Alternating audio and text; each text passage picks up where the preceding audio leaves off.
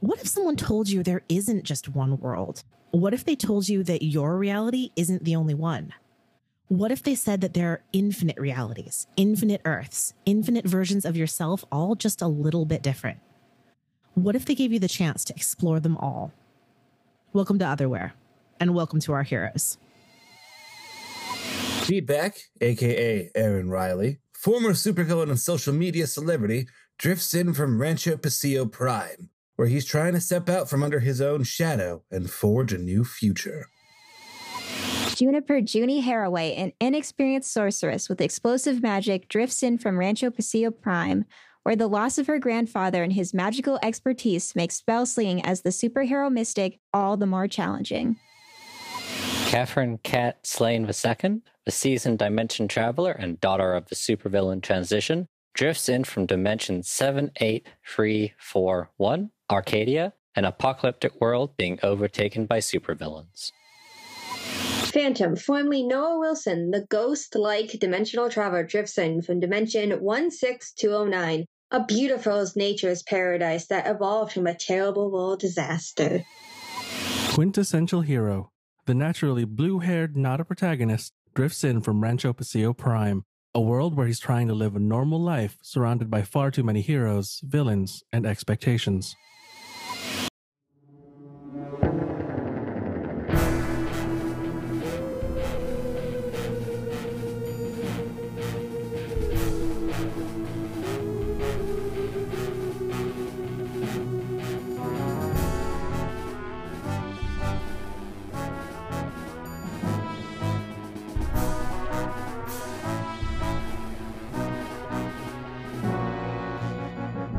A glowing ribbon of white light glows against a velvet black background. It curves, undulates in soft waves, bright in the center, pale and fuzzy at the edges. Come closer. Focus on the brilliant center of the ribbon. Closer. Colors begin to emerge to distinguish themselves from the white light. Hints at first, flickers in the peripheral vision. Closer still. The colors are stronger now, lines of them smaller ribbons all twisting together, winding over and around each other, their individual hues visible but still blending together, still shading into white. Closer. The colors separate, define. Each ribbon is unique now, its own band of color, turning and weaving around the others without touching, intertwined but separate, moving nearer or farther from one another, but never, never coming together. An infinite chromatic range, so very close and so very alone. Closer. A single band stands out. It's a sort of muddy greenish brown with occasional sparkles the color of new leaves. And closer still. The color expands. And then it is all around, hazy and transparent, like flying through deep sea clouds through marine smog. And then it's gone. And there's only the washed out blue of the hot cloudless sky and the grays and browns of the concrete and asphalt city underneath it. Rancho Pasillo, California. With its strip malls and housing tracts and sprawling downtown where the tallest building is only 10 stories, Rancho Pasillo is a different kind of city attracting a different kind of hero. Here, they don't brood through a rainy night to knock out villains in dumpster-filled alleys or engage in rooftop banter with their enemies while the pitiless moon watches impassively. This is the Golden State, and if people here know anything, it's how to look good. In Rancho, you're more likely to run into the Sterling Starling front row center at the latest off-Broadway production, or Ethereal Spectre brunching at a neat little farm-to-table bistro that opened down on Del Paso. Trident patrols the beaches while working on his tan, and Dr. Nuclear sometimes runs shows for kids at the Discovery Museum. And it's not just their images. California just simply attracts a different breed of hero and a villain. Early summer, present day. So the scene that we're opening on, it looks from the air like a high school. You're looking down into this panel of a big high school thing with like the track and grass field off to one side of it. Except in the center of the running track, there looks to be what's like a shooting gallery that's been set up. Targets and body forms, as well as a bunch of boxes that are covered with tarps. There's a group of people they can't be school uniforms. They're far too bright colored. Young people and older people all wearing masks and the next panel pulls in closer so you can actually see what you're looking at. And it seems to be a gathering of teens and adults in superhero costumes that are all facing forward looking at two people up on a sort of little raised dais. There's a banner in front of the dais that says, Sidekicks, Aegis Training Session. The next panel pulls on Lieutenant Ochoa, who's going to tell us what we're doing here today. Oh, well, howdy, y'all. This here is what we call the playground. This is a place for y'all to let loose a little bit with y'all powers. Don't worry, you ain't gonna hurt a fly in here. I promise. For a minute, there's just a scene of the crowd. And then the next thing we see is one hero standing alone. Mystic, describe what you look like here. All right, so she's got her super suit on, which is pretty colorful, but the main part of the chest is gray, and one of her pant legs is gray, but the other is actually like a lavender purple. And she's also got a little chunk of purple going up the opposite side of her chest. Her arms have some banded pieces that have a teal blue, and you can also see that there's cutouts on the legs that are also that same color.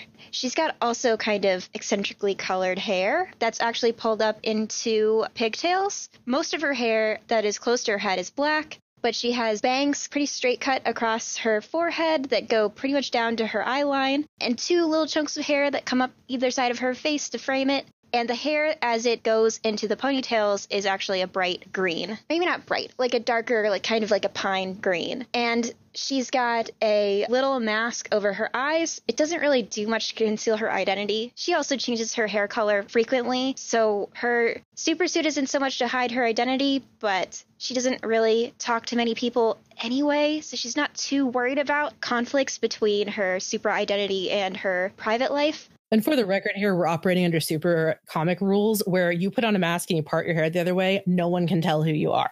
Exactly. That's the rules that I play this universe under. You put your mask on and you're invisible. Take off your glasses and no one will recognize you.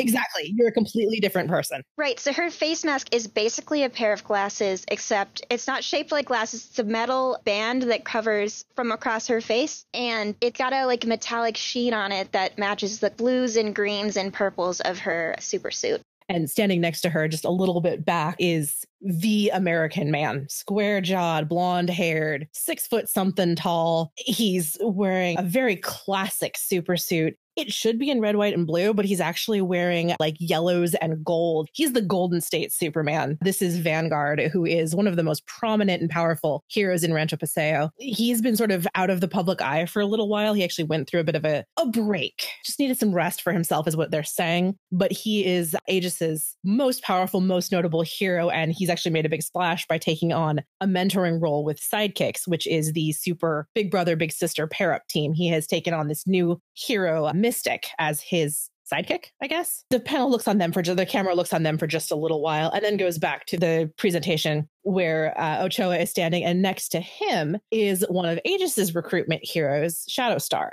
They're here today to show off, as he said, what can be done.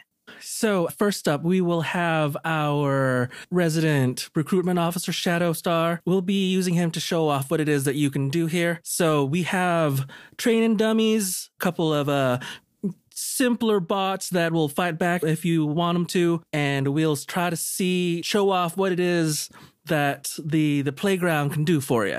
So Ochoa steps back and you see Shadowstar with what kind of training equipment would Shadowstar want to use here to show off what he can do and what Aegis can provide? Well, he has light negation power, so he probably has like a flashbang in his hand, and he's just like, "Hi everybody, how you doing? I'm Shadowstar. I'm here to show you some of what we can do here in the playground. Now, I want you all to cover your ears, but don't worry about covering your eyes." He pulls the pin out of the flashbang, holds it in his hand, tosses it up, holds out a hand, and it just kind of, there's a loud pop, but it looks almost like the light gets caught in a little sphere and then doesn't expand or really flash. And he just kind of lets it drop, just extends his hands out. Ta-da, everybody!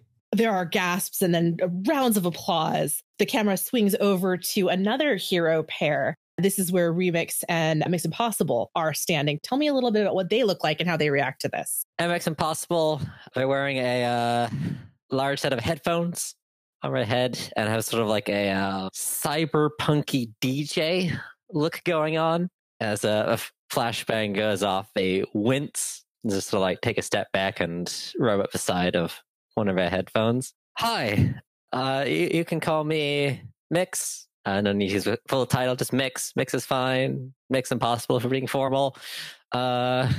I manipulate sound waves, so I hear everything you're doing. And you need to fix your coffee pot. Down a level, it's not sounding great. You should probably also clean it for once. Somebody in the back of the crowd has been whispering and they clap their hands over their mouth, just like they've been caught saying something bad. But The camera then swings back to where Remix is standing, who's one of the teens that's also part of this Sidekicks program. Remix is a young girl. She's wearing a really big jacket and like really big sunglasses, kind of whipped up jeans. Not really a uniform, but she calls it that because she doesn't care what people think. She has a microphone in her hand, which is attached to this box that's on her hip. And she's like, yo, what's up? I'm Remix. Real name is Angel Ibarra, but you can just call me Remix. Remix. Oh, shit. Don't tell them your real name. Yeah, I'm sorry. It's super not cool. Shadowstar from the back just kind of sighs. He's like, looks over. Well, this is off to a just stellar start, eh, boss? I'm sorry, I messed up. That's my beat. Okay. We'll make sure we put Remix in a little bit more training, right? Mix Impossible? Yes. Definitely look into that. There's a little bit of chatter across the group, and then you sort of split all off to go to different things. Vanguard turns to Mystic and looks at her. Do you think you're ready to try some of this training exercises? I know you'd been a little concerned about control. I mean, there's a huge crowd here. What if I backfire and don't aim properly? He sort of doesn't crouch down, but sort of leans over, claps his hand on your shoulder. Don't worry. I know you'll do well. We've been working together after all, haven't we? Yeah, I'll try. He's got that just, you can't say no to this face. Like, I am trustworthy. But if people are really paying close attention, they can see the eyes under the mask are a little bit concerned. What would you like to try? They do have protective fields here. I would suggest you take on one of the training dummies that can work with you, that can respond to your actions. Yeah, let's go for the dummy simulation. So he walks you over to this space. It's one of the places that was covered with a tarp. And when you take the tarp off, it looks like a planetarium projector. And when he presses the button on it, suddenly a construct of light comes out and is broadcast next to it so you can interact with it. It's just standing there for a minute. All right. What did we talk about last time? Your powers, how are you keeping them controlled now? I'm just trying my best to focus and not pay attention to anything else around me and just my target. Good. Focus is wonderful. Excellent lesson to have learned. While you're lining up yourself to sort of get training, there's a shot, Vanguard sort of directing the other groups away, giving you a little bit of space. He does it very unobtrusively, but when he's done, you're standing in a very large cleared circle. This has attracted the attention, though, of both Ochoa and Shadowstar, who have come over and are sort of standing by him, watching you. Well, Mystic, right? I heard a little bit about you, so I'm going to turn the protective field up to 11. Don't ask why it goes to 11. It's kind of weird. There's a whole story behind it, but don't worry about a thing. Okay, so I'm going to roll burn. So I rolled a 9 to charge my burn.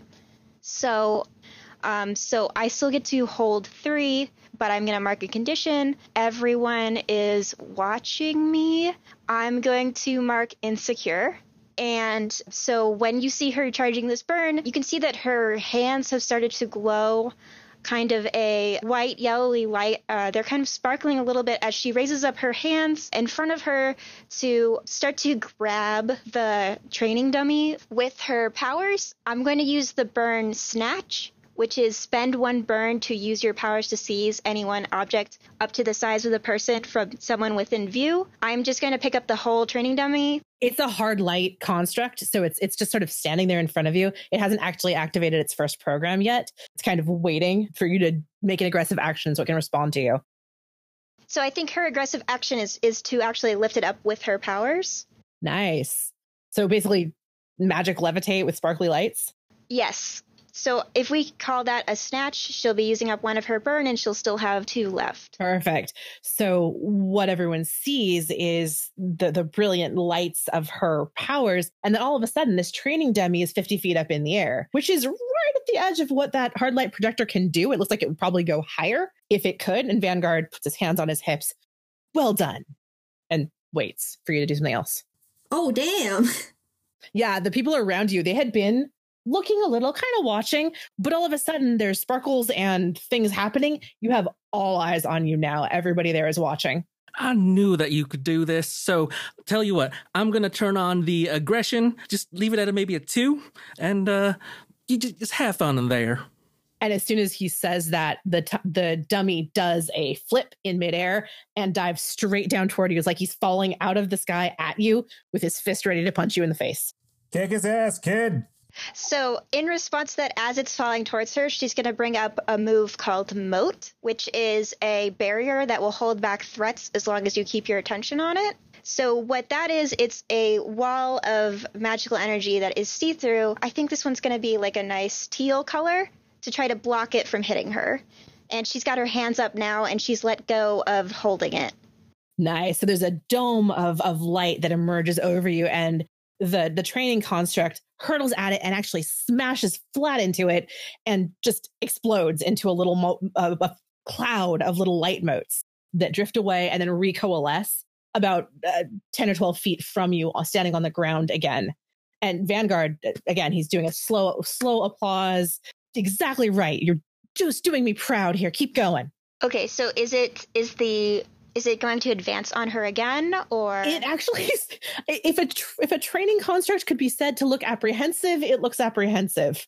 It's kind of actually holding back. It's aggression 2 here. So the people watching you, though, have actually moved in closer again. Vanguard's attention is all focused on you. So this crowd has come closer and is a circle more around you now. Okay, so I think now she's going to just try to blast it with her powers. It's going to be a magic fireball type thing coming out from her, where she's going to pull her hands away from the moat and it's going to disappear, and then she's going to put her hands together and pull them apart with a glowing ball of light between them that she's going to push at the dummy. Wonderful. Just describe what the dummy, as soon as you start taking your action, it does start to move toward you. It's got 2 what looks like sticks made out of light in its hands that it's got over its head to attack you. But you hit it before it has a chance to do anything. Tell me what it looks like when you just explode this thing. Right. So I think when the ball hits it, it's going to spread across the dummy, and the dummy will start to disappear as the magic energy folds around it.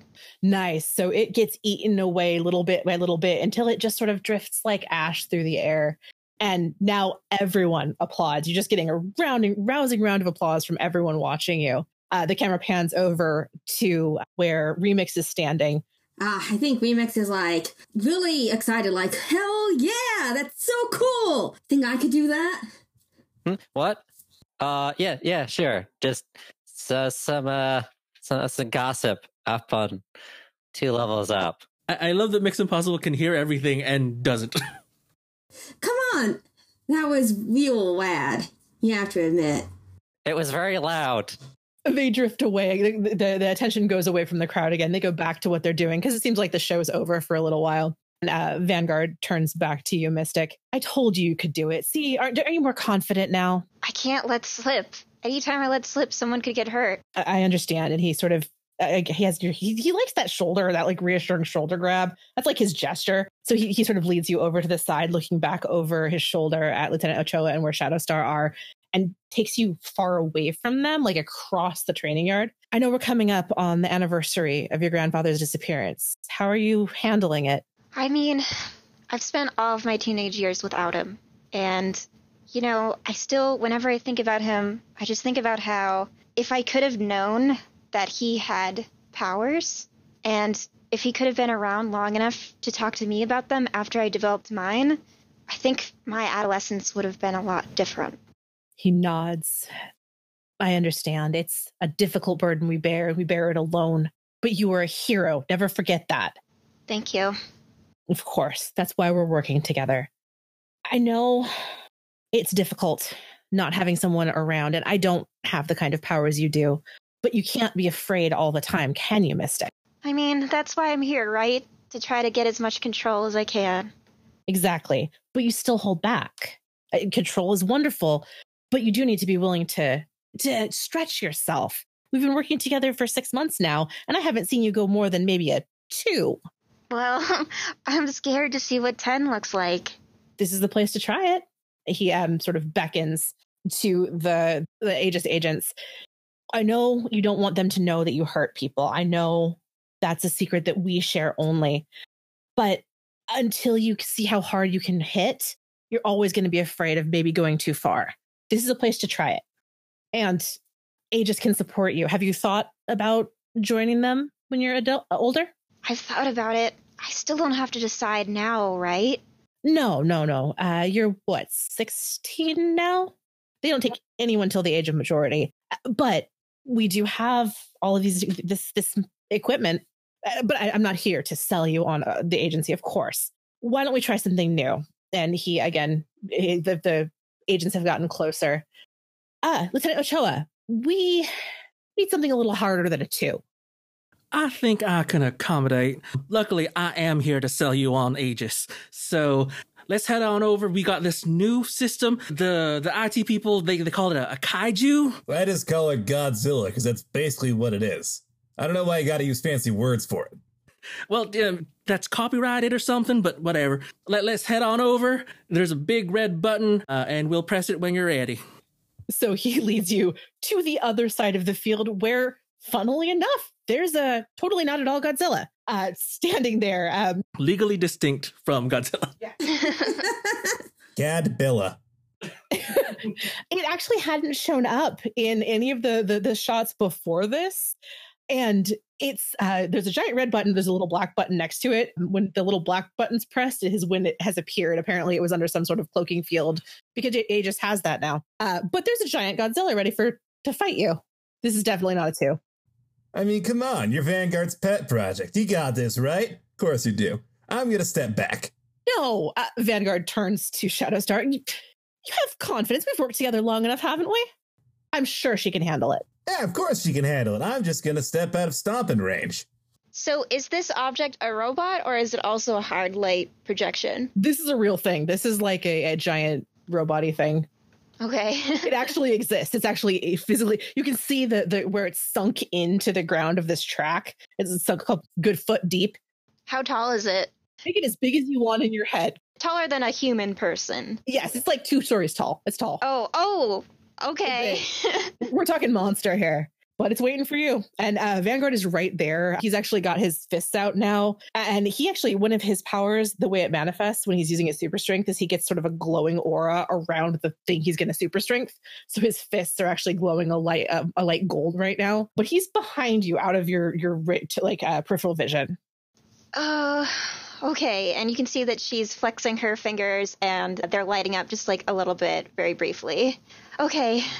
All right, I'm going to count down from 3, and then I'm going to step over there, all right? So, 3, 2, 1. This is not anything you're going to roll. Just tell me what happened. What do you do? Okay, I think she's going to do a similar thing that she did before, where she's going to make the light balls between her 2 hands, but she's going to pull her arms away so that she's basically T-posing behind it, maybe a little bit looser than that. And so it's going to be a large flash of light around her that she is going to generate for like a few seconds, and then she's going to hurl it forward at the robot. Nice. And I lied. I'm going to have you roll, but I'm going to have you roll directly engage for this. So she rolled an 8. So on a 7 to 9, you pick one of the options from that list there. That list being resist or avoid their blows, take something, create an opportunity, impress, surprise, or frighten. I think she's going to, let's say, impress, surprise, or frighten this robot. It's less the robot that's impressed, surprised, or frightened, more everyone else. They had been taking care of their own business, doing training, little punches, lots of this happening. And then you pull back and all of a sudden there's a Godzilla and a little crowd of people fighting who are all looking up at it. And then the Godzilla you're throwing a ball of light at it, or? Yes. So I think it's going to turn into like a fireball, like as it gets closer to the thing. Awesome. So this Godzilla is hit in the chest with this splash of flame. And for a second, it looks like nothing's going to happen. And then the Godzilla starts to glow, starts to turn orange and red and get those little cracky lines. And that's when Vanguard acts and everyone get down. And he flies forward, grabs the Godzilla and takes it up into the sky where it explodes like a firework, kind of raining down little drops of ash on everybody. So you're definitely impressed, surprised, and frightened. Well, hot damn, kid. That's a hell of a light show. You need a job? I'm a kid. I'm sorry. That's a little soon. This is what I was asked to do, right? So she just holds her hands up and shrugs and maybe looks a little bit nervous. When Vanguard comes down, his hands are dusty. That was very good. Better than I even expected.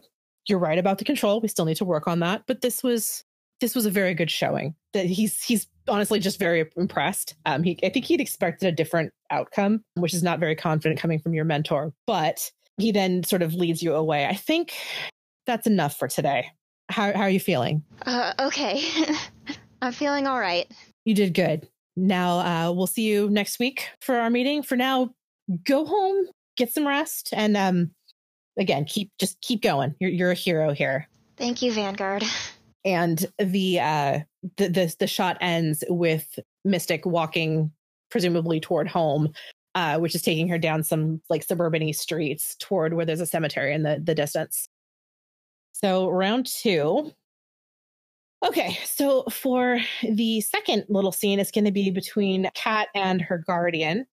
So Lydia Abbott, also known as Lady Glimmer, is currently assuming responsibility for Catherine Slane II, who normally goes by Kat. I will see her in both disguises. As Lydia Abbott, she's generally sort of like my de facto guardian, assigned by Aegis to look after me. And also as Lady Glimmer, she's sort of mentoring me somewhat in hero work. Okay. And how long you've been here in this dimension? How long? 1.5 years at this point.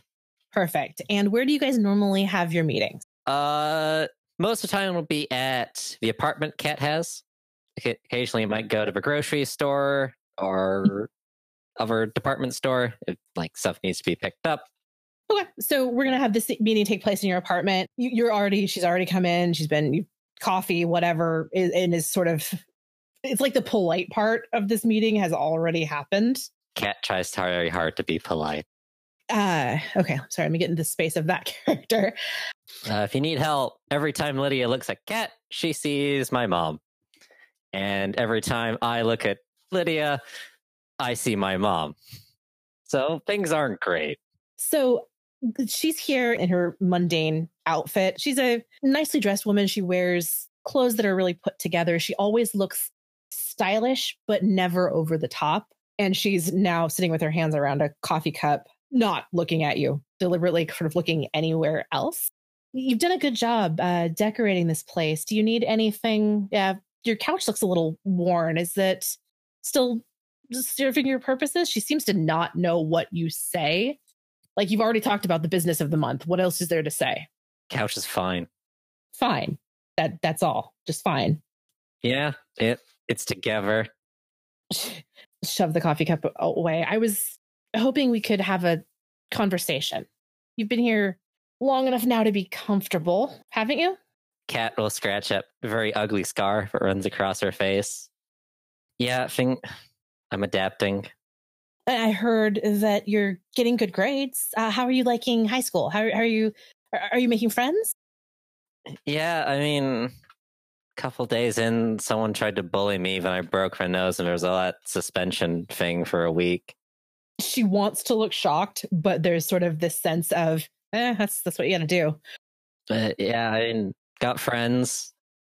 You guys keep speaking at the same time, like you're waiting for the other person to speak, and when they don't, but eventually she takes a deep breath. There's something I need to tell you. I have been picking up some dimensional activity on my ENA, which you are aware as a dimensional traveler is for the Elysia Nexa array, which is the little device you use to tell when people are traveling between dimensions. She pulls it out and sets it on the table between you. It's been happening for about a week now. I didn't want to say anything until I was sure, but it looks as though someone's interested in drifting between dimensions again. Do you know anything about this? No. Look, if she's coming back, fine, whatever. Haven't seen her for a year and a half, so I assume she's finally tracked me down and is coming to take me back to wherever she's living now.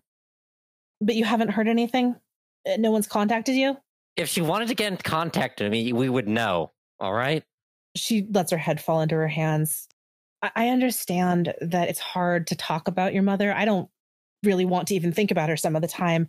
But we both have to if she's coming back. You know what that could mean, don't you? She's a bounty hunter or a assassin. What is she styling herself as now? That She does lots of things. and none of them are very pleasant. And if she's coming, you know there's going to be a target here, unless it's you. Do you think she wants you back? Yeah. That is not the answer Lydia wanted, because she thinks she seems to want you to be as abandoned as she has been. That breakup hit her hard, and so her face falls when you say that your mom wants you back. Glimmer, I ran the fuck away, mostly at your insistence. Of course she's gonna want to take me back. It's not like, oh, hi, oh, Cat finally ran away. Oh, thank God I can go back to my life of interdimensional fuckery. No, she wants like, oh, my dear little Catherine ran away. Who the fuck kidnapped her? And then, fate's worse than death for whoever touched me. She nods. Look, I'm sorry. I shouldn't have said anything until I was sure. And I know I'm supposed to be the mature one in this situation. I know all of that, but she tries not to react. But you've seen a lot of things in your life, and it's difficult to remember that you're just a kid. And then she sort of squares her shoulders, but you are just a kid, and I shouldn't put this on you. Look, I'm going to leave this here. And she slides the device over to you. If you see any activity, will you let me know? Yeah. If strange stuff starts happening, I'll send you a text or something. She shrugs. That's about the best I can expect. And she actually gets herself out of the apartment. She knows she hasn't made a good impression, but she never makes a good impression. So that leaves you alone with this device that you haven't actually had an interdimensional device in a while. This isn't anything that can make you travel, but it can track portals between dimensions. And it's just kind of sitting there. It's a very much an echo from the life you used to have. What's your impression on being brought face to face with something you thought you'd left behind you? Cat will try and ignore it. Her curiosity will get the better of her, and it actually sits there for a day, for like a full day. It's just a quiet little box chilling on your table. You go around, do your life things.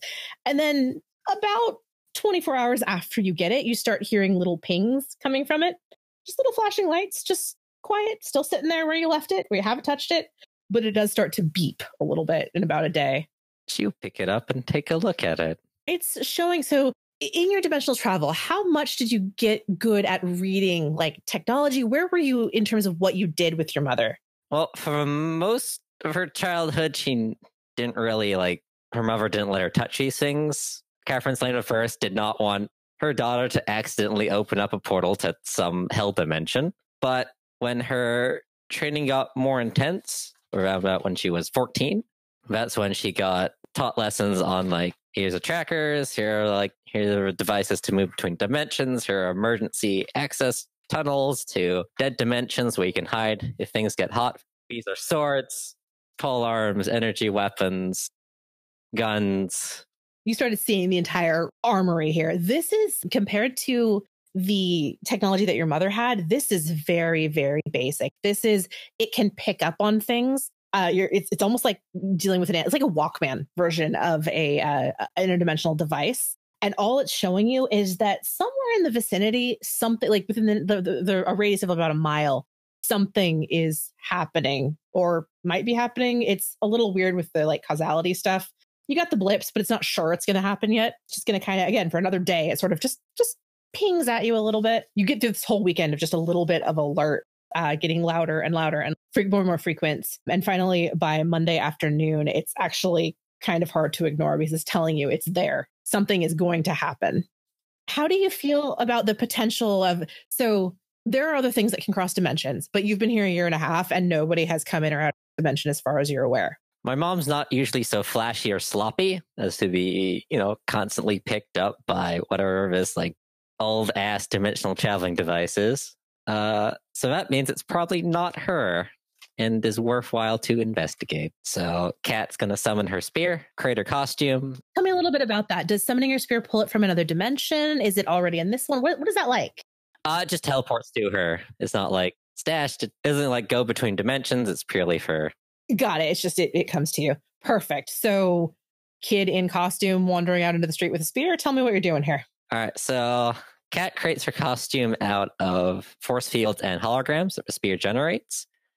She hasn't decided on what exactly she wants her look to be, so it changes quite frequently. The force fields she generates are pretty basic, just like a simple force field covering her chest. She's got some on like her arms and legs. And then currently she's styling her holograms so that her face is covered by like a giant emoji, a giant pink emoji that she changes depending on how she's feeling.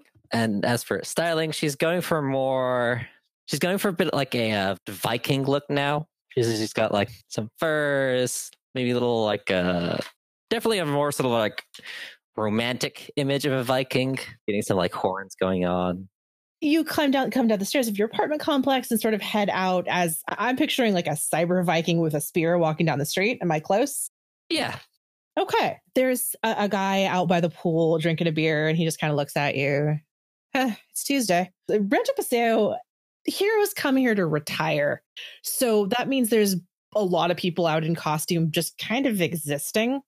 So you walk down the street and people will look at you, but no one's even going to say anything because, I mean, and that lets you sort of walk through the neighborhood a little bit. That the little pinging thing, you can sort of triangulate and track it. You get, I don't know, probably it's about a mile radius that you're exploring. You get about a half mile away, closer toward where it's going to be. And it seems like this is targeting on one particular area, which is, of course, toward the cemetery area, which is more in the downtowny where schools and like housing is less. And there's a school and things like that.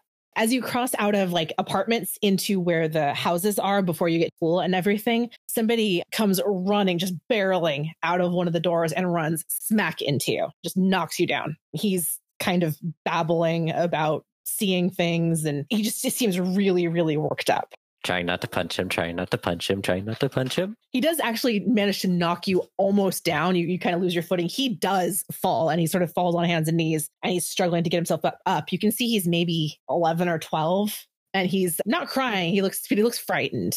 Uh-oh. Hi. He looks at you. Are you a superhero? Yes. Yeah. There's a monster in my house. And he's too old to believe in monsters under the bed, but he's with conviction. There is a monster in my house.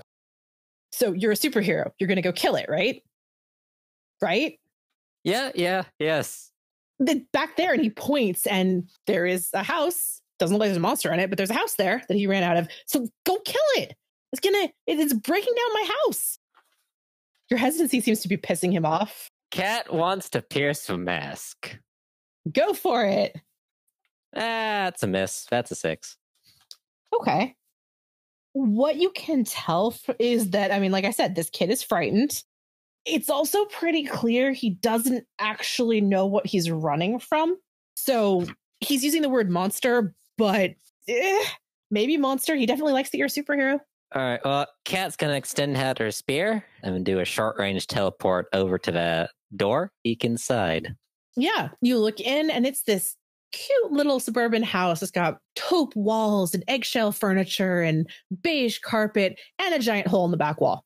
Doesn't appear to be anything there though, except for the gladiolas outside are crushed flat going into the backyard. The kid is staying way back and just kind of watching you. All right, let's teleport to those crushed flowers. Yeah, as soon as you get there, you can actually see now going in a straight line. Actually, the direction you were heading, there is a squished footprints. And then a hole in the wall of the house, and then a hole in the back wall of the house. It's something has made a straight line the way you were going, doing a lot of squishing as it goes. What you can tell is that this thing must have materialized inside the house because there's no hole in the wall coming the other direction. Shit. All right, let's go track down that monster. It isn't particularly difficult to track because it's leaving giant holes. Are you walking, running, teleporting? How fast are you moving? Running augmented with teleports. You make it through about 4 houses before you actually seem to be close to this thing, which means it's moving pretty fast. When you get through the 5th house and are just about this one has a pool in the backyard. So you get inside the house and it's monster shaped. I mean, if you sort of squint, what it looks like is like a really blurry, like Sasquatch. But if it had been shaken and blurred, and it's walking forward, but it seems to have stopped because there's a pool in its way now. It's just sort of standing there. It looks it's not threatening anybody. It's just sort of being confused about how to get across the. Oi! Its head comes up and it looks over its shoulder, doesn't make any motion toward you, but you can, you know how in some comics when things like videos when things talk, you'll see like a squiggle, an animated squiggle in their bubble. It's like that. Like you can actually see it trying to say something, but you can't hear it. It doesn't make any sound you can hear. Again, it's not menacing you, but it looks over its shoulder, says that visual burst of words or sound or whatever, and then turns back and launches itself forward across the pool. And when it starts to move, it's speedster speed. Like you get the flash blue and it's going straight ahead, and it crashes into the next house and is out of sight almost before you can blink. But stop! Come back here! Stop going through people's houses! You do hear from behind you, people are starting to notice that their houses have been crashed through. It doesn't appear that anyone was hurt, but you're starting to hear that, hey, I have insurance for this, you should have taken a minute. And they're just sort of yelling as you're behind you. Shut up! Who's going to file the report on this? I need your signature. She's teleporting after strange Sasquatch creature.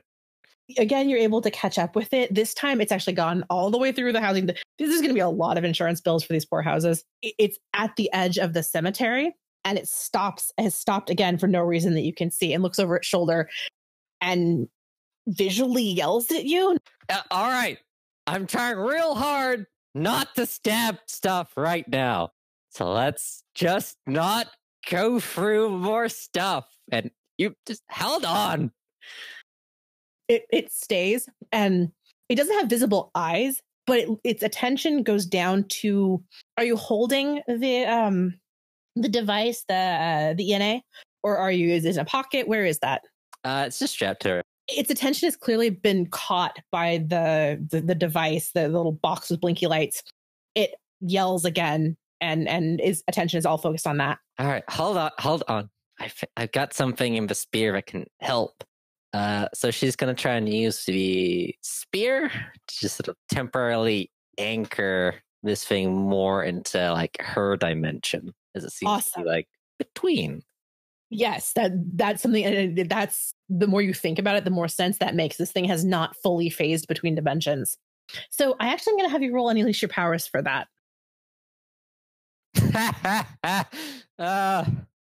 That's a free. Okay. So are you holding it in your hand and stabbing toward it? Are you throwing it? Tell me what you're doing. So she plants the spear in the ground and sort of like points it a little at Sasquatch creature, lets out like a sort of like a line of energy into a thing, and so like stuff flashes up on Kat's eyes from a heads-up display as it like tries to draw it more into like the prime dimension. What you see on your display is so with your eyes, when you're looking through the display, you see that blurry, fuzzy creature thing that gets like it's moving even faster. Like you'd picture like a particle being excited. On your heads-up display, you see it for a second start to sharpen and focus, and it's got the shape of a human now, an adult man-sized shape. And then for just a second, you see the person that it is, and you see what they look like, and you have this person standing there, and he says, wait, and then he blurs back out again. And this time, the creature in this dimension evaporates entirely, leaving just footprints sunk into the ground right at the edge of the Rancho Paseo cemetery. Oh, and your device, it has obviously been going crazy while this is happening. It doesn't completely stop reacting. It still is making sounds, but they're much quieter now. It's not so blazing. Kat's going to dismiss the Viking look, as she's not really feeling it right now, and resume trying to track down wherever the source of this is. Yeah, and then what the last shot for you is going to be Kat looking at the device and walking forward into the cemetery, and we'll end that one there. All right, so this is going to be Quintessential Heroes story. Quint, describe your house. What does it look like?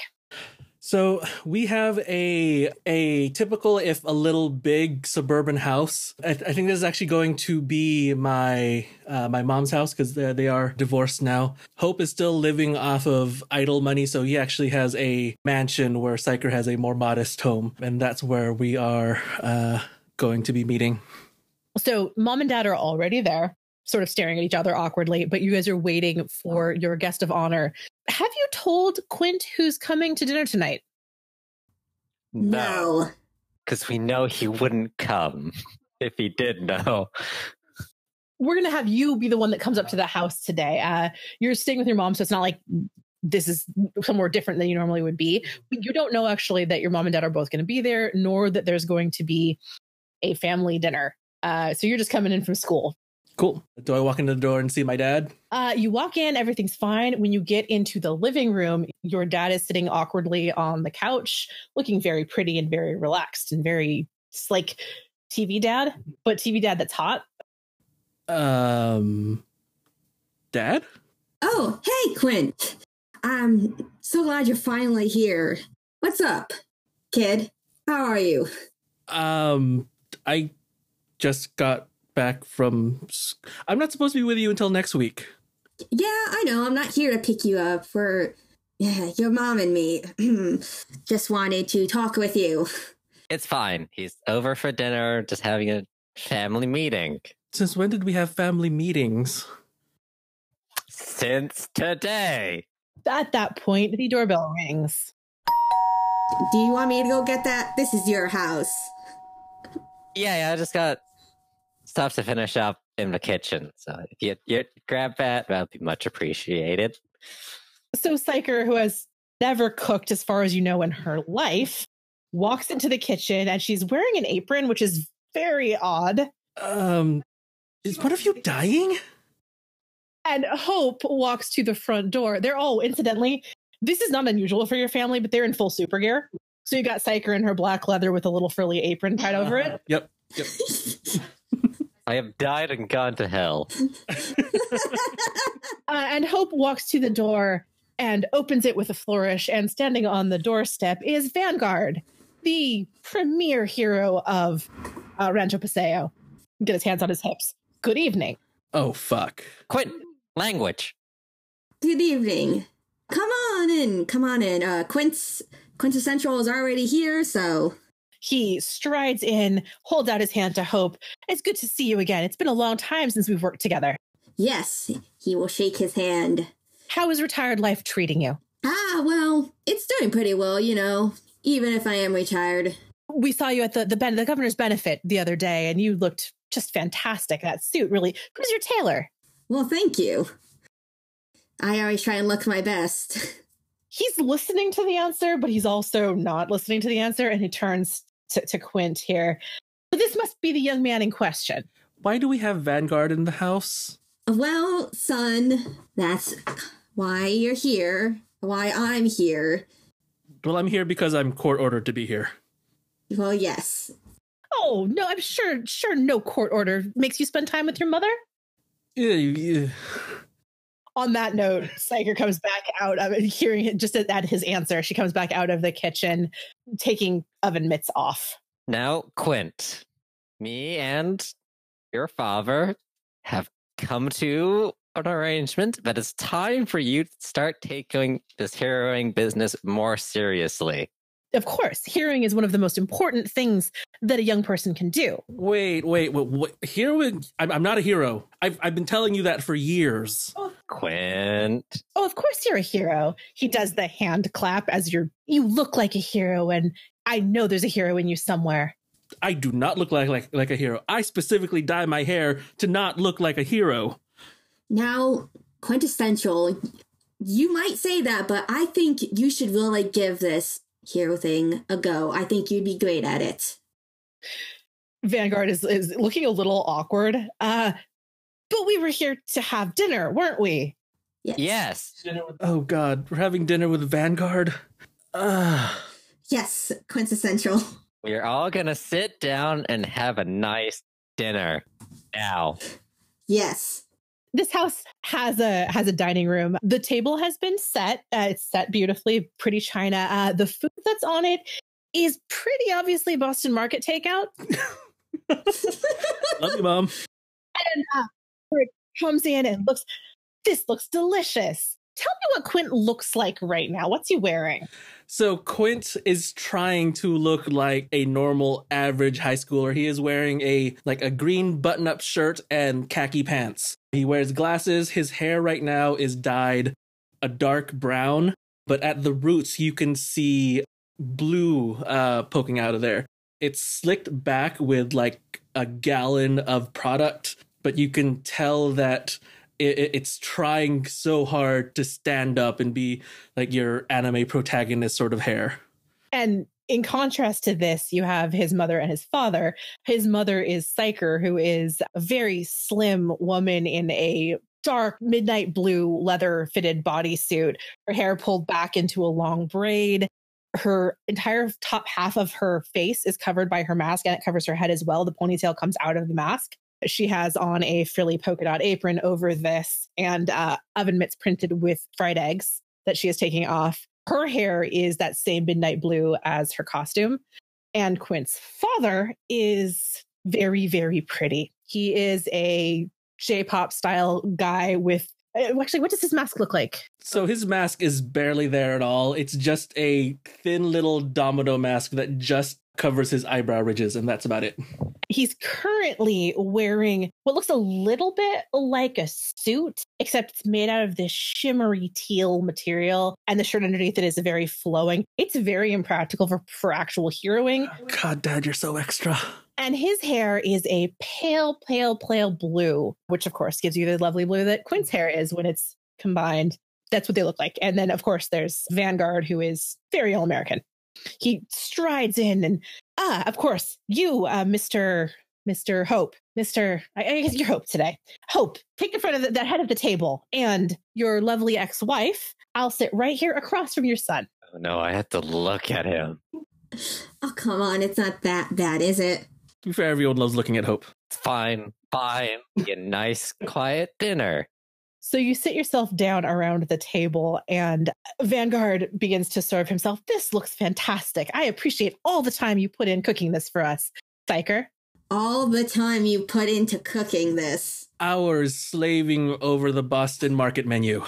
Oh, that's not very polite. Thank you. He looks even more awkward.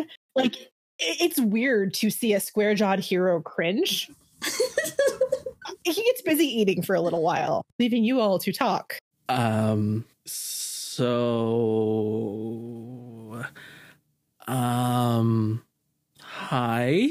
You've had your powers since you were how old now, Quint? Since I was born, I think. And I've heard you have very substantial biological benefit. I've heard that you're your parents' offspring. What's made you so excited to be a hero? I'm not. Now, Quint. He goes quiet. We've discussed this. Come on. You're going to be a hero, right? No, you guys have discussed it. I have discussed not being a hero. Come on, Quint. What is the worst that could happen if you try this out? Why are you so against being a hero? Everyone starts looking at me and waiting for me to save the day. I just want to be a kid. You're a young man, not a kid. I'm still technically a minor. Vanguard frowns a little bit. Of course, but like with a family business, we expect our children to be active. If you worked on a farm, if your parents owned a farm, you would be out there milking the cows and planting the tomatoes. Your parents are heroes. So you're going to plant the metaphoric tomatoes. I am not going to plant your tomatoes, Vanguard. Quint! He's been taking a sip of water and he coughs, sets it down. It sounds like you have some reservations about heroism. Why don't you... He switched his mode. He was like hands on the hips hero. Now he's doing sort of camp counselor. Why don't you tell me about your feelings about being a hero? What? Why are you... I get enough of this from my parents. I don't really need you here trying to tell me what to do too. I'm not trying to tell you what to do. Look, have you heard of sidekicks? Yeah, they're the little boys in tights that run around with the superheroes. No, those are our sidekicks. We're talking about the Sidekicks program for young heroes. Okay, I've heard of it. I've also laughed at it quite a lot. Quint! Oh, we don't make them wear the uniforms anymore. The shorts aren't nearly as small. Well, that's good. He's Vanguard is looking back and forth between Hope and Psyker, like, are you guys gonna back me up here? Now, Quint, you're a young man now. Your powers are starting to mature. It's time for you to go into a program to learn to use them responsibly and come into a family business. Yes. I can use my powers just fine. I've been throwing psychic darts at Whiskers since I was 5. Yes, but now you're at an age to finally use those powers to do good, Quint. You know, when we were your age, we also, started heroing. It's time for you to do something with your powers. Excuse me, did you say you were throwing psychic darts at the family pet? Sort of pet. I would not call him a pet. My dad's old sidekick, Whiskers. Oh, you mean Principal Whiskers? You do know he's the principal of your high school now. Yes, and I have not thrown darts at him since last week. Quint. Wonderful. That's a vast improvement. He again takes another sip of water. I understand that it's a difficult time in a young man's life when you have to choose to go forward and become an adult. But if it's any advantage, we have my other mentee. I think you've met her. She's about your age, very attractive, pink and blue costume, nice hair. She's been training with me for about 6 months now, and I'm sure you have a lot in common. I didn't realize that you were, superhero Tinder these days. Quint! Quintessential! Don't say those things to Vanguard. Oh, fine, superhero grinder, if that's what you're into. Oh, don't worry. And he's too young to have access to our actual super speed dating. No, it's fine. I understand kids are like this. Quint, me and your father have put in a lot of time and effort to arrange your entry into this program and for Vanguard to graciously oversee your training. Yes. Now, you are going to become a future superhero, whether you like it or not. Definitely not. Definitely not. Come on.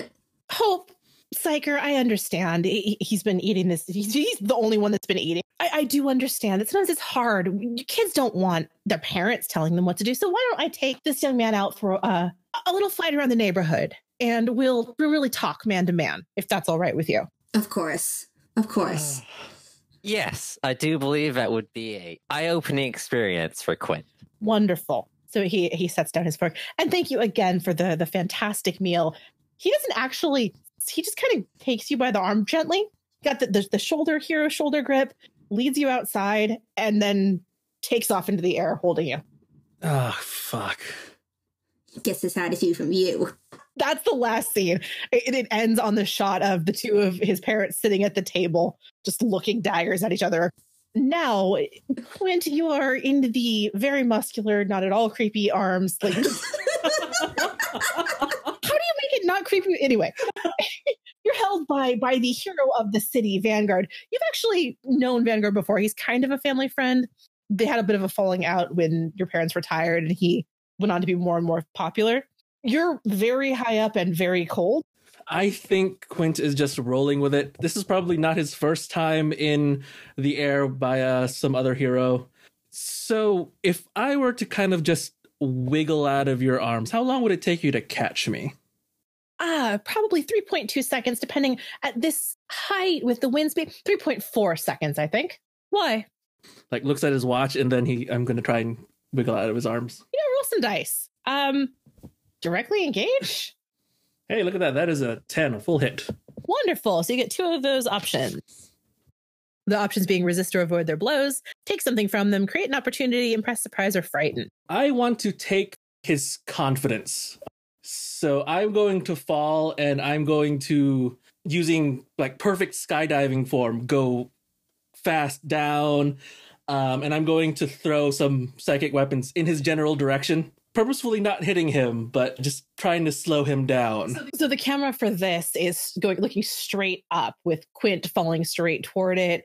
doing these like acrobatics in the air. Very obviously a protagonist move. His hair is doing protagonist things, and he's throwing the darts. And you can see from above Vanguard, there's just this bright orange flash streaking between them. And he, just as the camera hits into Quint's back, Vanguard grabs him, looks at his watch. 3.8 seconds. Damn it.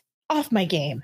Doesn't seem like shaken because he's a hero, but that's definitely, that was, I can't believe I miscalculated that badly. Yeah, I mean, I think you might be getting old. You might want to retire.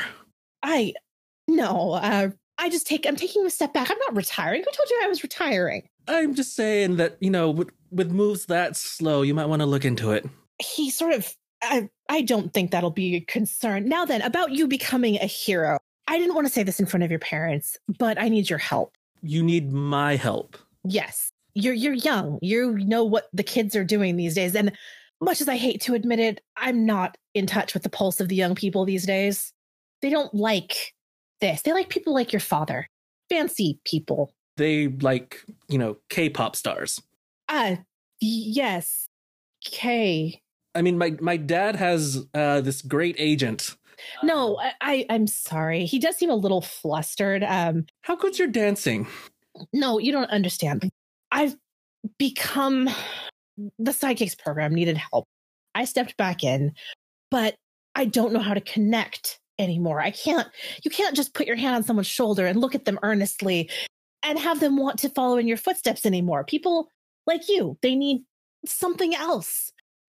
Instagram or Snapchat? She wants to Snapchat me. What is a Snapchat? I need your help. I've been working with my mentee for 6 months now, and she's gotten very good at her heroics, but I don't feel like we're connecting. I want you to help me connect with her. So you want to set me up with your mentee? Yes. I would like you, if you want to date, that's completely acceptable off the clock. I want you to help me help her. So how much does a gig like this pay? Oh, it usually costs about $1,000 a month, but I'm waiving the fee for your parents because they are old family friends. No, you misunderstand me. How much are you going to pay me to do this? He blinks and bobbles in the air. You're a hero. Heroes don't get paid. I've been telling you this whole time, I'm not a hero. There's a close-up of Vanguard's sort of quirked eyebrow over his mask. How much are you charging? You said it was $1,000 a month? That sounds about right. Do you take... What's the game? Minecraft money? No, but I do take American Express. Deal. And he, there's sort of a weird, like, half smile on his face, and he comes back down to the ground and sets you down. Look, here's your first payment now. He gives you a $20 bill. It's $20. That should be enough to get a cab ride home. And he takes back off, leaving you standing at the gates of the Rancho Paseo Cemetery. Seriously? And the last shot is Quint looking up at the sky and Vanguard's little flyaway thing happening. So for feedback, we're going to be doing an interview with a YouTube gossip blogger. So this opens with a video that's clearly being filmed with the reverse camera of the phone held out at arm's length as the speaker is walking somewhere. She waits, looks, adjusts her hair. Hey, everybody. Welcome to That's Lit with Julia Lit. Today, we're going to be speaking to one of the new heroes of the city. You want to come with me and find out who we're talking to? Then no, that's terrible. That's too cliche. Try this again. Okay. Hi, I'm Julia Lit. Welcome to That's Lit with Julia Lit. Today, we're talking to Feedback, one of our new heroes of the city. That still sounds terrible. Okay. The screen takes you up to where Feedback is sort of standing. Where is she meeting you? You're going to be going on a walk for this. This is a walk and talk. They're just kind of walking through like a local park, I guess. Nice. So she comes up to you. You're sitting at one of the fountains. Hey, we're glad to get to talk to you today. And she turns the camera and points it at you. Why don't you introduce yourself? So Feedback, he's wearing this leather jacket over a black tank top. It's got these LEDs down the sleeves that are kind of pulsing this faint purple. These LEDs are also in these goggles he's got currently on his forehead. and like a face mask that covers his nose and mouth. And they sort of are just kind of like idly pulsing right now. So he's just like, oh, hi. Yeah, my name's Feedback. You might have seen me on TV recently. I kind of caused a bit of a ruckus.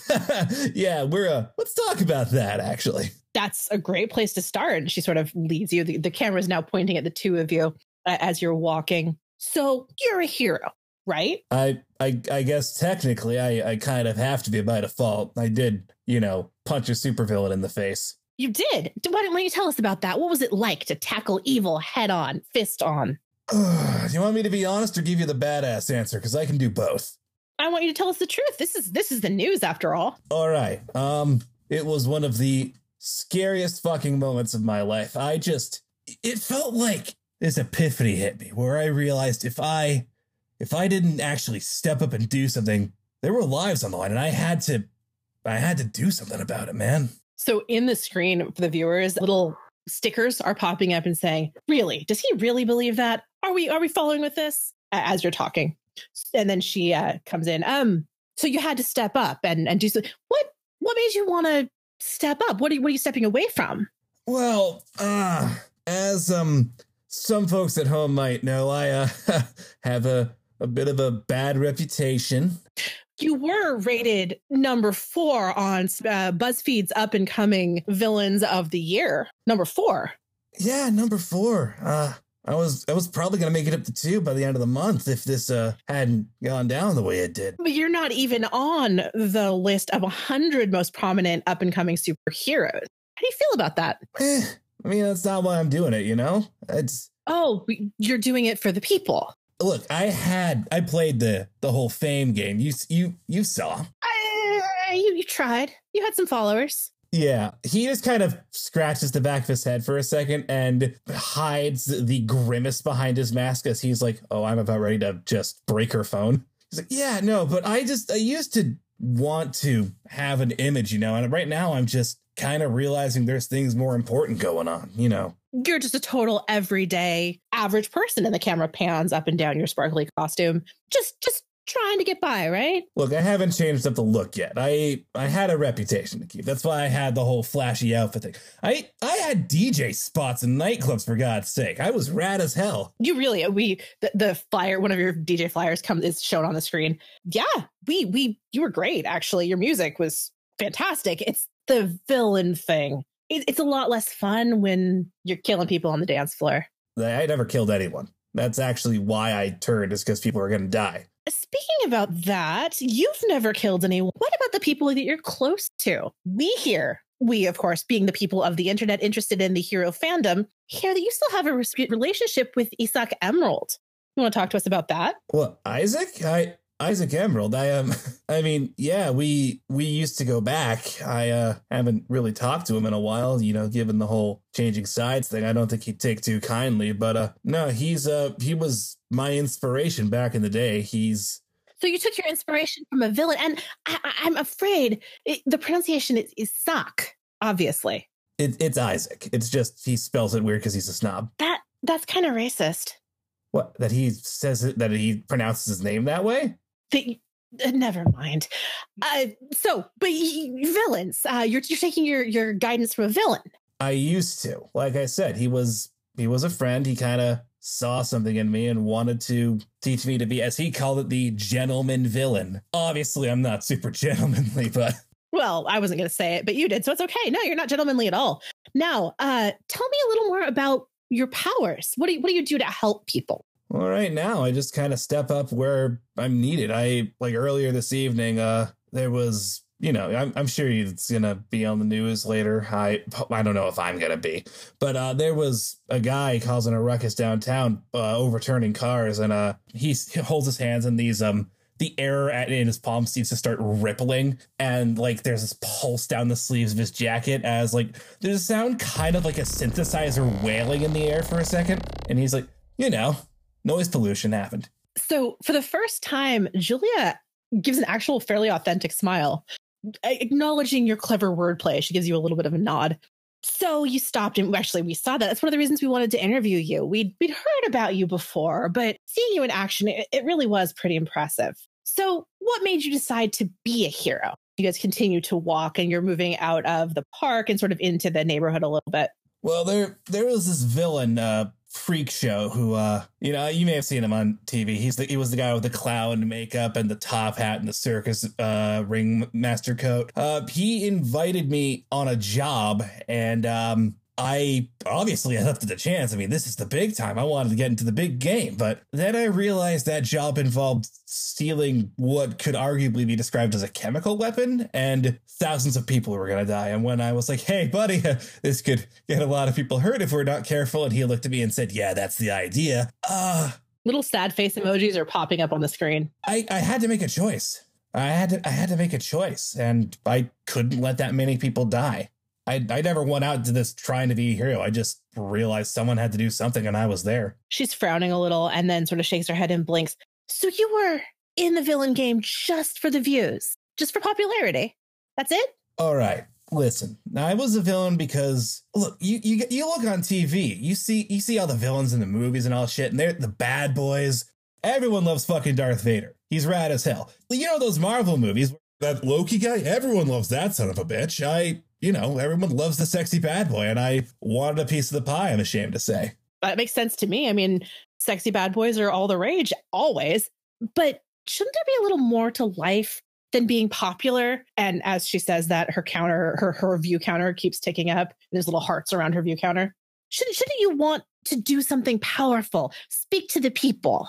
And at this point, he looks into the camera. He's like, I mean, I guess so. That's, if there's anything I can be doing right now, I'm just trying to show people that what the life I was living wasn't the best one. I'm gonna be straight with you. I have a guy I met, a friend, a superhero, and he told me that the life I was living, I mean, he said I was almost an adult. He could respect my choices. I'm not an adult yet. I'm still basically a kid. And he said I had time to make these choices, and that I could decide if I wanted to keep on living for myself, or if I could use these gifts I have to actually make a difference and help people. And I was like, that sounds like some shit Vanguard would say. And then I was put in a situation where I had to make that choice. So you think you're making a difference? You're really making a difference. I'm trying to, at least.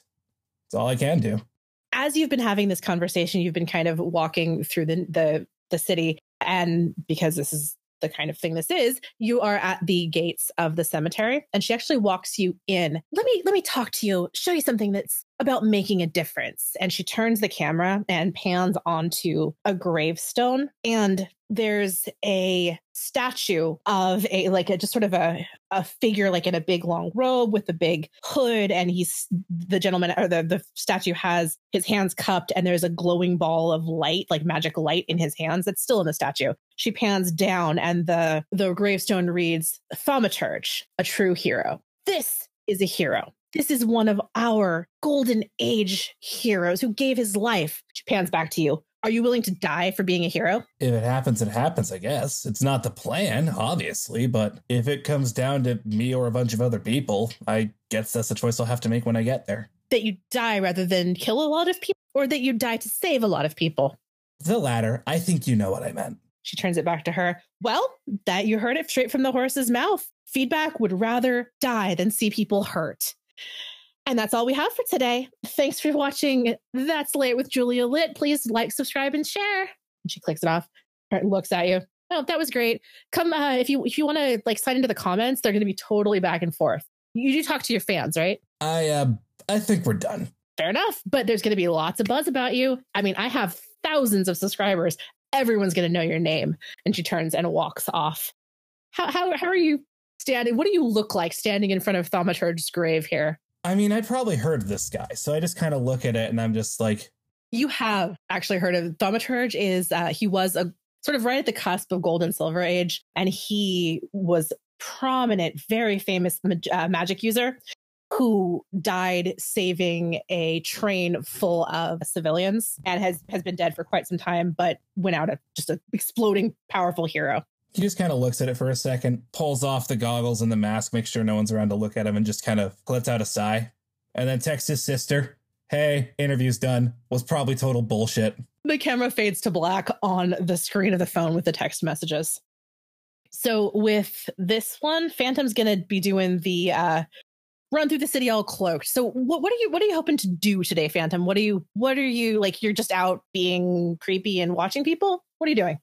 Well, Phantom doesn't really interact with people a lot since they came here. So they mostly stick to like roofs and alleyways. And they do people watch. They like to watch the people of the dimensions they enter into to get a good idea of like what's going on, like the culture of the place. So how long have you been in this dimension? They have been here for about 6 months.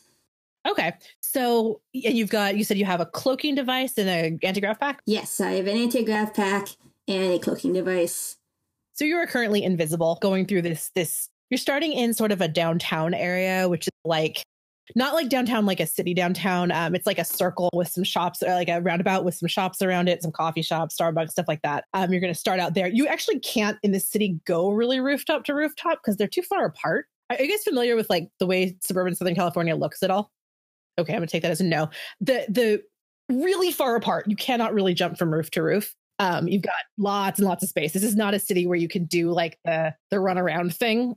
You would have to climb down. Phantom does not jump. Phantom has an anti-grav pack. Phantom floats a lot. I love it. You could actually, you are the one that could go from roof to roof. You jump off Starbucks, buzz ahead, get some coffee. Exactly. So you're doing that. So you notice something as you're doing this that's very different from your home dimension. What do you see and why is it different from where you were? I think something that Phantom sees that's very different from the homeworld because the homeworld that they originally came from kind of experienced global warming, like the big like impact of it much earlier on. So because the world almost got destroyed, they've become much more ecologically advanced. So Phantom's very thrown off by how there's so much trash and stuff. Like they're watching as someone's like bringing out like bags of trash and just like kind of throwing them on the side of the street and just not really caring.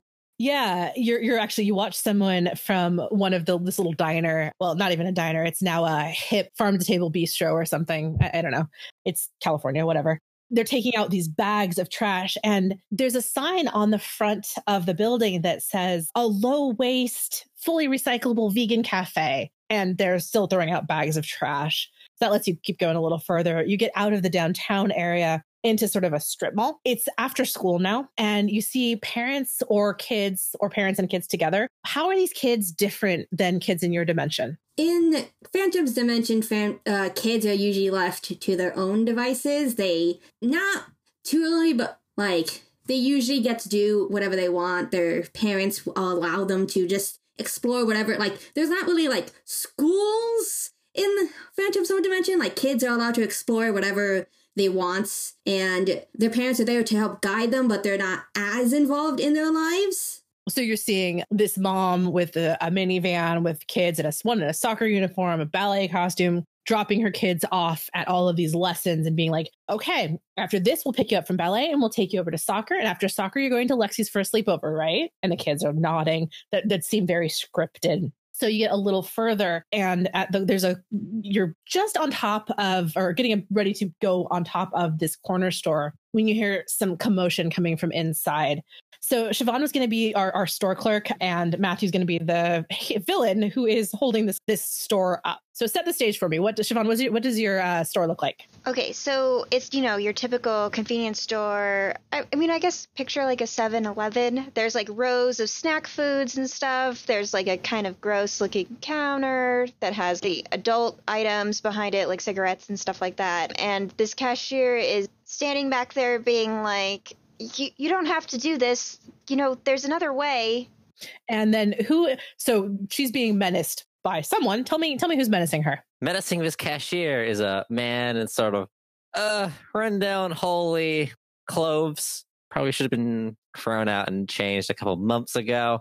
He's wearing a cheap dollar store wolf mask. One of his arms is a little like larger, hairier, and has like curved claws. And in his other hand, he has a Nerf gun painted to look like a actual gun. Okay, so go for it. He's gesturing with his claw and Nerf gun and has thrown a bag that has a hastily stitched $sign on it onto the counter. It's just like, come on, man, just like put the money into the bag, man. Like, it's not that hard. I guess this cashier's gonna be like, I mean, it's not my. You got held up last week by a real villain, so this is kind of a step down, but he is still scary. I think she's just gonna be like, I mean, I don't own the store, so what's the skin off my back if I just open up the cash register? So as she pulls out the drawer, Phantom, you can see down in, you can't hear any of this conversation. What you're seeing is the cashier open the drawer of the till and the possibly wolf-related villain waving a claw at her. You can see that down through the window. What are you going to do? Phantom does not like watching crimes just happen in front of their eyes. So they're going to, still invisible, float down and come into this convenience store. So you float in and are just inside the door. What's going on with the robbery here? So I think that the cashier is gonna start like slowly opening up each flip for each little section of the different size cash bills and like start like gently placing them into the bag. When you're watching this happen, Phantom. Come on, man. Like, doesn't have to be that slow. Like, faster. And he'll wave the Nerf gun at her. It's very poorly painted, by the way. It's like you can instantly tell. It's like, oh dear God, they even forgot to like paint the orange bit for end of the barrel. Oh, I think the cashier is just gonna say as they do this, like, you know, you might be more menacing if you just relied on the claws and not the plastic toy gun. What? No, it's totally a real gun, man. Phantom's gonna come up behind this guy and slowly just start pulling the mask off of his head and get real close and whisper, you know, I don't think this is a good idea. Is Phantom still invisible in this moment, or? Yes. So only Direwolf here can hear that. Oh, jeez, I'm sorry, Jesus. I know I shouldn't be doing this. So the cashier sees the mask start to lift and he starts hearing the praying happening. Kind of praying. Apologies. I just really need the money, man. Meth doesn't buy itself. I'm no Jesus. Can't you tell what I am? Mohammed? The cashier is just like makes a face, but is now dropping the quarters into the bag. You've currently put like $37.80 in the bag. It's all the money in the till. Here, why don't I show you? And I'm going to drop the mask on the floor and link my arms under him and start floating us both up into the air. Come on, man. Just at least get a bag of money. I don't think so, because I'm not God. But, a ghost, you idiots. That's loud enough for the cashier to hear. So the cashier hears out of space, I'm a ghost, you idiot. You know, this holdup is getting more and more intimidating as it goes on. And she pushes the bag full of all of the coins and dollar bills from the cash register closer to the dire wolf. There's no ghosts in convenience stores, man. So Phantom, you have a captive villain. What do you do with him? You know, I hate to do this to you, but I think you look like you're in some need of a bath. So I'm going to take him out of this. I'm just going to take him out of the store. So it would be very convenient to fly him to, because this is the way the comics work, the Rancho Paseo Cemetery, where there's a very large fountain. Yes. And I'm going to dump him in there. So you get high enough that you're not getting super stared at, take him across the city, and drop him in the fountain, which is just deep enough that he won't break his legs when he falls. Bye-bye! Maybe think about your life of crime from a friendly ghost. So the camera pulls away from the very confused-looking robber, probably meth addict in a fountain, and goes back up to the space where Phantom would be. You're still traveling across the cemetery, but as you're moving, you kind of dawns on you where you actually are. How do you feel being so close to where your kind of one friend was buried here? I think as Phantom gets closer, their face from like being like all playful and giggly kind of turns sorrowful and upset. I still haven't really come to full terms with Ollie's death. Okay.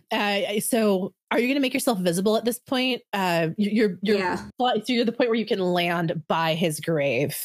Yeah. What do you look like standing by this guy's grave? Phantom pulls their hood down and you can see a young half-Thai person. Phantom's pretty tall. They're about 5'10". Their face is fairly androgynous looking, and there's just freckles just covering like almost the entire surface of their face. They have a lot. They have bright yellow eyes and messy blue, like light blue hair that falls to their chin. There are streaks of like lavender and a lighter shade of blue in it, but it's mostly just that light blue color. Phantom is wearing this large black cloak. There is a hood that's pulled down and it falls to about their knees, so most of their body is covered. Underneath, they're wearing a dark blue tunic, and there's a belt over it with little pockets, and then black pants and black boots. The material of the clothes definitely doesn't look quite normal. It doesn't look quite like it was made with any materials from this dimension, but it's hard to say exactly what else it would be.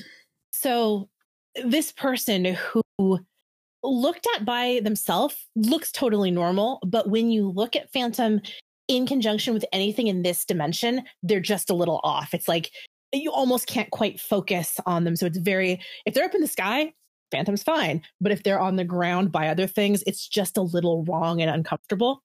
That person is standing by a gravestone. And the camera takes a minute to zoom in on the gravestone, and it reads Oliver Adler, a devoted son, and then has the birth and death dates. How old was he? Was he 16 when he died? He was 19 when he died. 19. So it has the birth date's 19 for 19 years, and the death date is just about 4 or 5 months previous. So it's very, very recent. There are no flowers on this grave, but it's super highly polished marble, almost metallic looking stone. The camera lingers for a minute on Phantom standing there. Then it pulls back a little, and about 3 graves over is that statue with the cupped hands and the flamey magic orb. So it pulls back to that, and you see Feedback standing by the statue. Pull back a little more, and 2 graves the other way is where Quint got left. He was at the door, but he had walked in. So you see now there's those 3 heroes all in a row. And then Mystic had been walked there with Vanguard, and she has actually continued to walk toward where her grandfather's grave is. So the 3 of you there are in a row. Mystic is walking toward you, and you all see each other at about the same time. All right, first things first, mask goes back on. Okay, so now Quint is masked, Feedback is masked, and Phantom, I'm assuming, has a mask on. Oh no, Phantom doesn't wear a mask. Phantom, when they go invisible, they have a hood up, but when they have the hood put up. The 3 of you from this dimension see this off person, and you do recognize, you don't recognize each other from school because you're all in masks. You recognize each other. Quint and Mystic have seen each other before, because even before they were getting teamed up like this, they actually had recognized each other. Feedback's been on has been broadcast, so people know about him. So you are all aware of one another. They're not personally acquainted. Hey, I don't know if you guys have heard, but I'm not a villain anymore, so if you could not punch me, that'd be rad. I don't know who you are. Oh, you don't? Awesome. Cool. You guys don't look quite goth enough to be having a party here. So there's a bit of awkward conversation, and you all sort of drift together, sort of in between, since Ollie's grave was in the center. You've all kind of drifted toward there. At that point, as you're all close together, Kat comes kind of beelining toward you. So you see, did you describe Kat yet? Not yet. You did. She was, but for now. How does she look now? She's holding that device and looking down at it. Describe how she looks right now. So Kat's fairly tall, probably like around 6'2", and built like an MMA fighter. Just right now, she's wearing sort of loose-fitting black pants and a black t-shirt, and has obviously got like force fields in the shape of a plate mail, covering her chest and some of her arms and legs, and she's got a scarf wrapped around the lower part of her face. but doesn't have any holograms up right now, as she wasn't expecting anyone to be here. There's a very ugly scar running from her nose down under her left eye and disappearing under the scarf. You've been fairly focused on tracking this thing, the thing, and now the readings. So it takes a minute. You're actually almost on top of the people before you notice them. And you all, the four of you, see Kat sort of motoring toward you. Kat? Yeah, Kat and Phantom know each other. Kat will suddenly stop and put on a neutral expression emoji over her face. Phantom gives a little wave, like, hey. While all five of you are exchanging confused looks about why you're all conveniently in the same place at the same time, you are very suddenly surrounded in a sphere of rippling blue light just out of nowhere. You're surrounded in it, and you can see through the light, looking up into the sky, a tall man is coming down on some sort of hovery pad that he's standing on, looking at something in his hand, and he seems to be talking verbosely. Oh, fuck. Jesus fucking Christ. Opens up his palms. Sound, yes, so, little spheres of sound start pulsing in his hand. He's like, oh, Jesus, this is not what I had planned for tonight. I've already done this tango once. The sphere of blue light has ripples in it. It looks like sound waves in a circle almost. The man gets closer and closer, and as he gets closer, actually, Phantom would recognize him. This is Trevor Adler, who is the father of Phantom's erstwhile traveler friend who is dead at the grave you're basically standing on right now. But the rest of you recognize him because he is the founder and CEO of Supra Systems, which is one of the most powerful tech companies in the Silicon Valley. You guys see him on TV in his ads, plugging his new phone or whatever's the hip tech, except right now he is not that measured, controlled inventor that you recognize from TV. Right now, his face is just distorted and angry. And Kat, your little device is going insane right now. With this, I think Judy is going to charge her burn, so she's going to start glowing. I think this time she's glowing over her whole body because she doesn't know what's happening. Are any of you other empowering? I'm not going to have you roll. We're going to have some hand wavy magic to end the session. But yeah, normally you'd roll. But the glowing is, you've got a glowing person. Is anybody else charging up their power? Kat's going to extend her spear to its full length. Feedback's got, it sounds almost like a dubstep screech in his palms, kind of growing in volume, and he's just glaring up. He's like, hey, you mind cutting out the light show? You have places to be, asshole. Quint has his hands in his pockets, and he is trying to find a way out. Well, Phantom doesn't actually have any powers, but there is this, they're physically shaking with anger when they see him. So you guys have all managed to back up into a circle facing outward with all your backs together. And as the glowing blue gets further, it gets more and more dramatic. The circle itself is shrinking at the part you're in because the waves that are making up the walls of the circle are getting wider and wider. You can hear over this. It isn't even a sound. It's like the absence of a sound. Like it should sound like something, but it doesn't. But you can hear over that Mr. Adler, Trevor Adler, talking.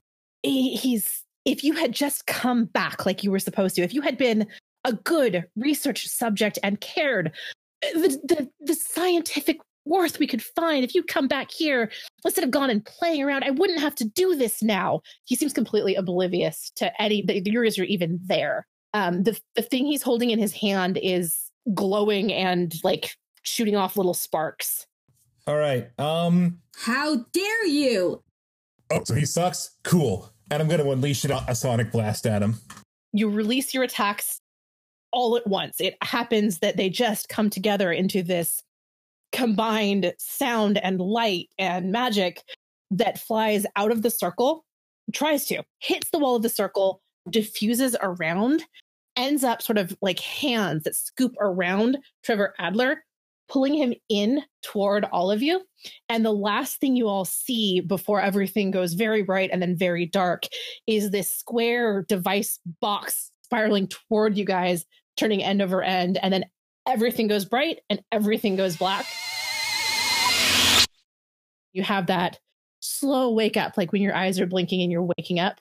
And all of you are looking straight up at the sky where there is a Zeppelin that says on the side of it, Toyota Zeppelin Company above you in the sky. Oh, I didn't know they made those. Oh my god. Oh no, we're back here. Oh, we traveled. We what? Nothing.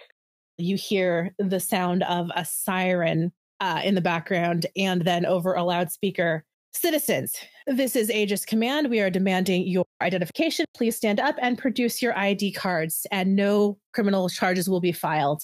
Oh, this is a bad place. And the very last panel of the comic is that box that you saw spiral out of Adler's hands, laying half propped up, half on its back in the grass, and lights blinking on it very slowly. And there's a little readout that says, Dimensional drift achieved, dimension 47783.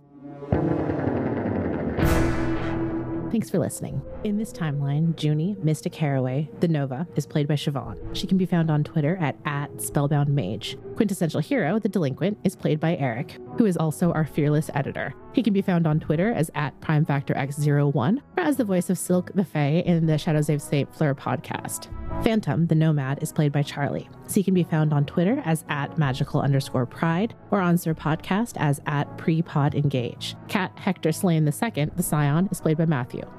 Aaron Feedback Riley, the Reformed, is played by Tom. He can be found on Twitter as @Albion Graves or on his podcast as @GMMcast. Rainy Wood Rose Sunrise, the Star, is played by M. He can be found on Twitter as @MechanyMech. And I'm Lee, your narrator and dimensional tour guide. I can be found on Twitter as @TheLawOfNames.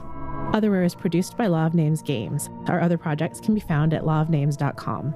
It's played in Masks, A New Generation by Brendan Conway from Magpie Games, @MagpieOfficial on Twitter. Our theme music is composed by Michael Freitag on Twitter as @Admiral Amara.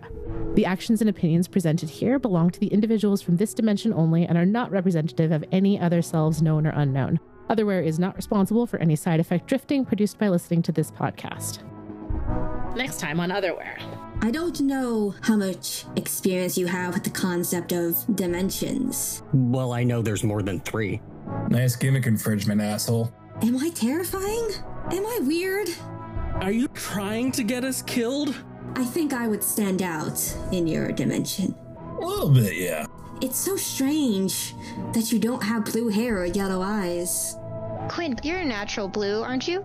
If I'm blowing up Nazi robots, I'm down. Cat will pick herself up, looking very angry. She's gonna try something really dumb again. I might need you to hold me. Where even are we? Nowhere good.